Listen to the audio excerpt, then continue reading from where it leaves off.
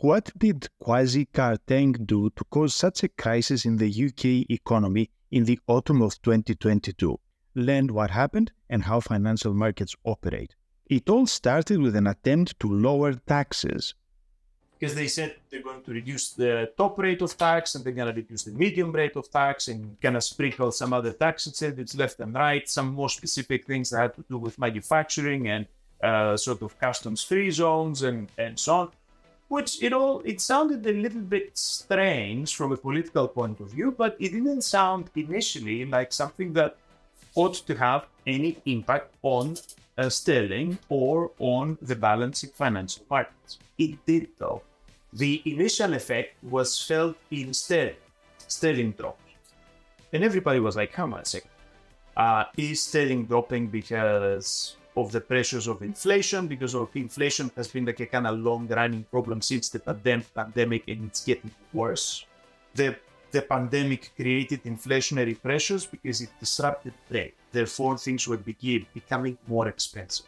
The war in Ukraine caused an energy crisis, which brought energy prices up, which now it's feeding its way through the supply chain, putting pressures on prices. And of course, if the raw materials that you buy are getting more expensive, if the costs of transport are getting more expensive, if it becomes more difficult to obtain stuff, this brings up prices, which eventually filters its way through the system, causing inflationary pressures throughout. In living memory, there was no inflation. Was there? Well, maybe in certain countries, right? But if you live in the West, so if you lived in the United States or, in North America, or you lived in Europe, nobody knows what inflation is. We haven't had inflation for like a good 15 years. We had sort of normal interest rates in the mid-2000s. And then we had the financial crisis. So in an attempt to kind of keep the money going, interest rates dropped to the bottom. Money was, the central banks were attempting to make money freely available. And because there was kind of sufficient supply and not a great deal of demand, then there was no inflationary pressure. There hasn't really been an inflationary episode, at least in the West, since the 90s, right? In the majority of the country. So nobody knows here what inflation is. The stuff at the supermarket that were like £1 items, they have always been £1 items. So we thought at the beginning that the pound was reacting to inflation, not so much to changes in the budget on government policy. But it was that, and in addition, something else. The markets looked at how much all this costs, and they thought that there might be a problem. So they thought, these guys are eliminating a top tier of tax. How much was this bringing as a revenue for the government when people were paying the taxes? X amount. They're limiting the middle rate of tax. How much was this bringing? Let's add this. In addition to that, they've got other tax incentives. They have a price tag. So 1, 2, 3, let's add those together. Plus, there's an energy support package to prevent households from, everybody going insolvent because they have to pay so much for their energy bills. Let's add this. Let's add some support packages for business to deal with the energy costs.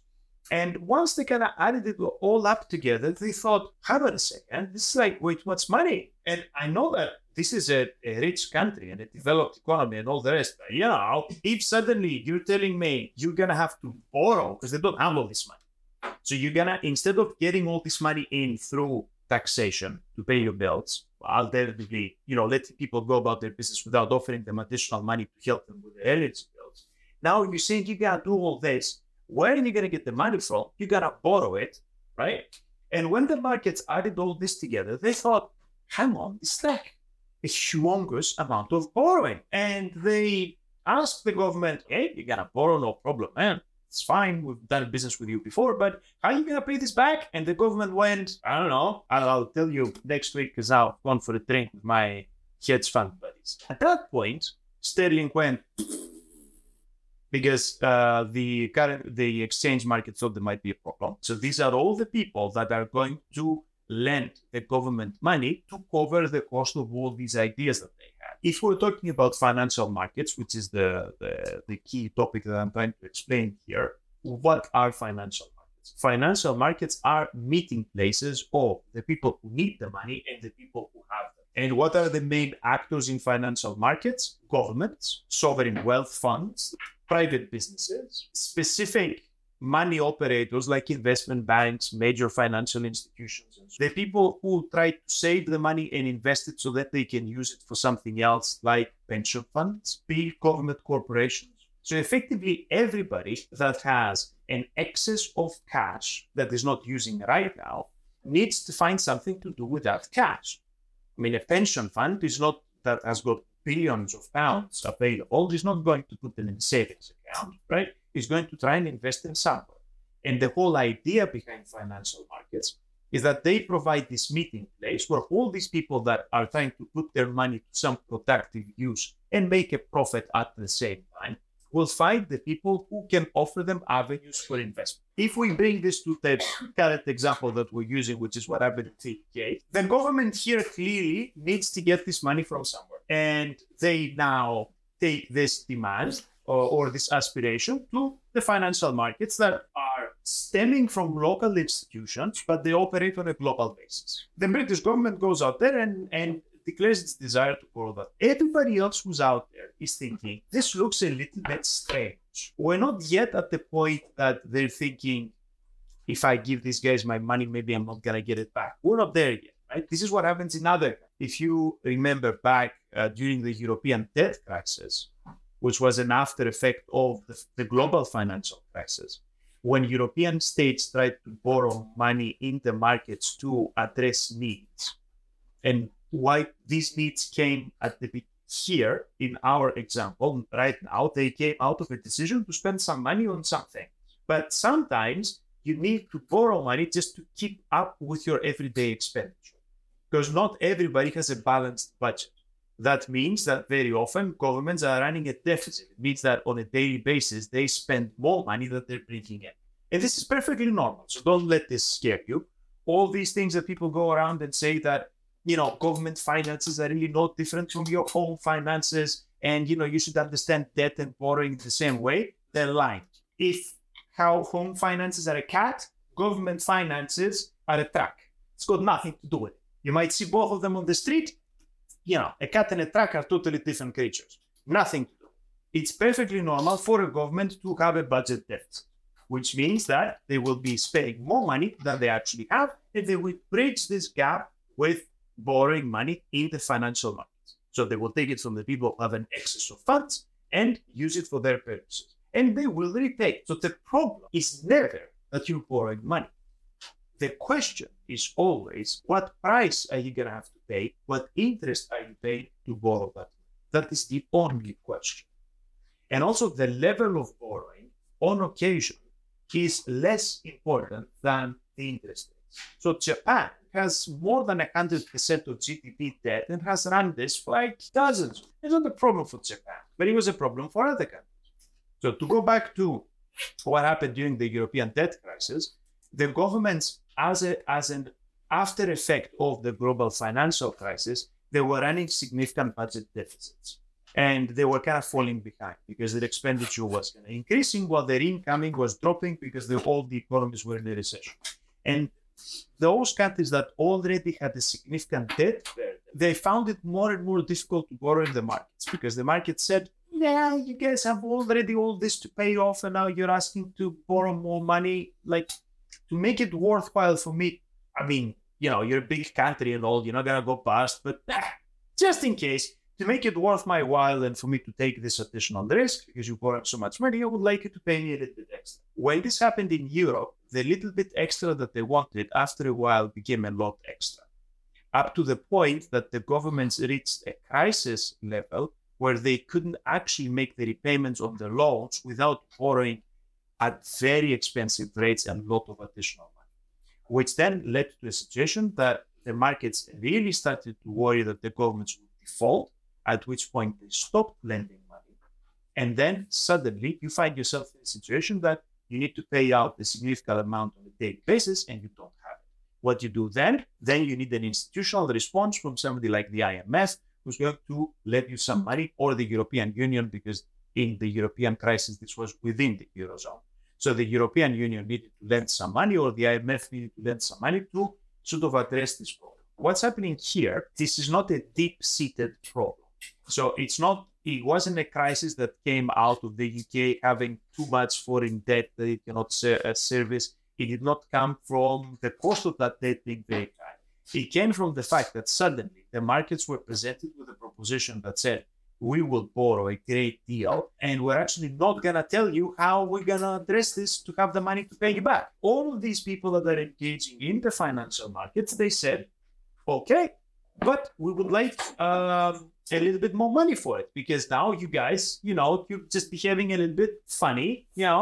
We have this stuff from Italy. We don't expect this stuff from the UK. No, we would like a little bit more money in interest. When this floated in the bond markets, because the bond markets is where people buy and sell government debt. There are, in the broad domain of financial markets, there are a lot of specialized sub areas where specific types of transactions take place. When we're talking about a government borrowing, we're talking about government debt, which expresses itself in sovereign bonds that then you can buy and sell in those markets. Remember that things like sovereign bonds are tradable. It's not a bilateral locked contract. It means that you can buy a government bond that says, the Indian government, I give £1,000 to the Indian government, and in 5 years' time, I come back and collect like £1,000 one hand. And you give a piece of paper that says, here is the promise from the Indian government to repay in 5 years' time that amount. That is a tradable instrument. So you can actually sell it to somebody else, because that allows, sort of enhances liquidity and enhances the possibility of transactions in financial markets. Now, all of this is super cool and a fantastic idea, and it's perfectly legit. And the whole point is for everybody to be comfortable that they invested in something they're happy with, they took the level of risk they're happy with, and they're getting a return for their investment that they're happy. Top notch. In the same way that you go to the supermarket and you select from a variety of products, the one that appeals to you, what you want to eat on the day, how much you want to spend on it, what is the quality of the product that you get. Everybody makes those selections. And the ability of people to transact in these international markets and then exchange these obligations from the governments, if we're talking about government bonds specifically, the ability to do this is a perfect way to allocate exactly the right amount of risk at the right price and the right amount of return to everybody who wants it. So what the British government said, we're going to sell new government bonds. And the market said, okay, but for us to take that on, we would like a little bit more in terms of price. It's cool. That's what normally happens. We hadn't reached the crisis point that people said, whoa, we're not going to lend you because we think you're going to go bust. The problem is that since all these are tradable instruments, people buy and sell them all the time, like they do shares of corporations in stocks. There's always availability of buyers and sellers for these types. It's a very dynamic market, very liquid, as we say. Liquidity means there's always a lot of people willing to buy, a lot of people willing to sell. What we fail to appreciate the effect of this would have on the people who already have bought. Because remember, up until very recently, interest rates were almost at zero. In certain countries, you actually needed to pay the government money to buy their bonds. The Swiss were, and the Germans at some point, they were issuing bonds with negative interest. And you're thinking, why the hell would anybody buy an investment product that you actually have to pay them to get it? The reason was that you need to put your money somewhere. You're not gonna extract your money in cash and gonna hide it in a vault, or everything else is just more problematic. So the people who needed to put their money somewhere, they found themselves in a position that, they had to buy some of these bonds even though they weren't paying anything, or they had to pay together. Because interest rates were so low and there was no problem with the British bonds, a lot of people had those. Okay, I bought a 10-year bond with an interest rate of 0.005. So it pays next to nothing. So I just parked my money and gave the British government this money. I'm going to get it back in 10 years. I know it's safe. It's not going to go anywhere, but it's not really giving me a return. And you're telling me that I'm sitting there holding this. And now you're issuing a new one and you're paying 1%, 2% interest rate. What am I done? What am I going to do with this? That's precisely the source of the problem. Anybody who had already the old bonds that they're trying to sell them on, so they can buy with the same money, they can buy the new ones that pay a lot more interest. These types of financial products have what we call an inverse relationship of interest rate to price, because they're tradable. They've got a price. It's like, I would like to sell you today a £1 million, 10-year UK government bond. Who wants to buy? And people are going to say, okay, I'm going to give you 800,000 for it. I'm not going to give you a million, right? Because I don't want it for a million. I want to make a profit. So I'll give you 800,000. The other guy's going to give you 600,000. The other guy's going to give you 875. So when the interest rates go up, it means that you need to get people incentivized to buy them. They're not crazy happy as it is. So they're not, falling over themselves to buy it. You need to give them an extra incentive. But the more you need to incentivize them, the more interest you need to pay to get them to buy it, the lower the actual value of the assets. Which means that the stuff that you bought, if you bought at 0.005% interest, a £1 million bond in April, nobody will buy it now for £1 million, because if they had £1 million, they could just go today and buy the one that pays a 2% interest. The more you need to pay interest to make the investment worthwhile for the people who already have it, the lower the value will be trying to resell. Because people are buying new ones, but people are also transacting in the ones they have already, and the price is fixed on the one you have already. The one you bought is like, they're not physical anymore, but if they were, it would be a piece of paper that says, good British government will repay this in 10 years' time at that price. That's fixed on the paper. Whoever holds that paper in 10 years' time gets that money.